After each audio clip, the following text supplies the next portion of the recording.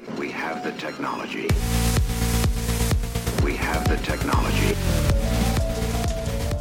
We have the technology.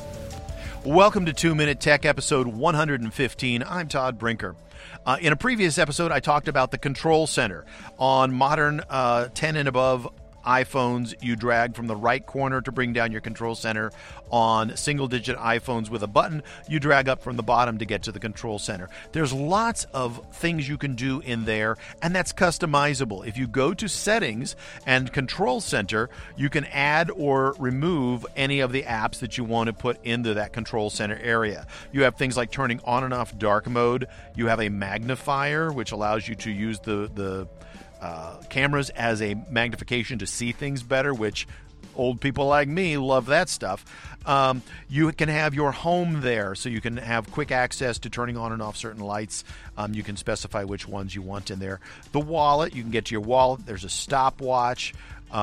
Calculator, if you want to quickly get to your calculator. The flashlight's one of the defaults in there. Apple TV remote, you can use your phone as an Apple TV remote. There's lots of functions in the control center. You can customize what's in there and where they're located simply by going to the Settings app and looking under Control Center. And you can customize that to your heart's extent.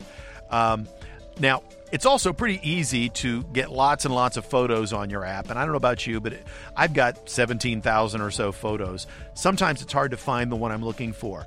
You can actually just use regular search terms and search for things like dog, family, locations. You can put in home, you can put in work, and it will narrow down those photos to things that fit that match. The search in the Photos app is really amazing. A lot of people never think to use it. We have the technology.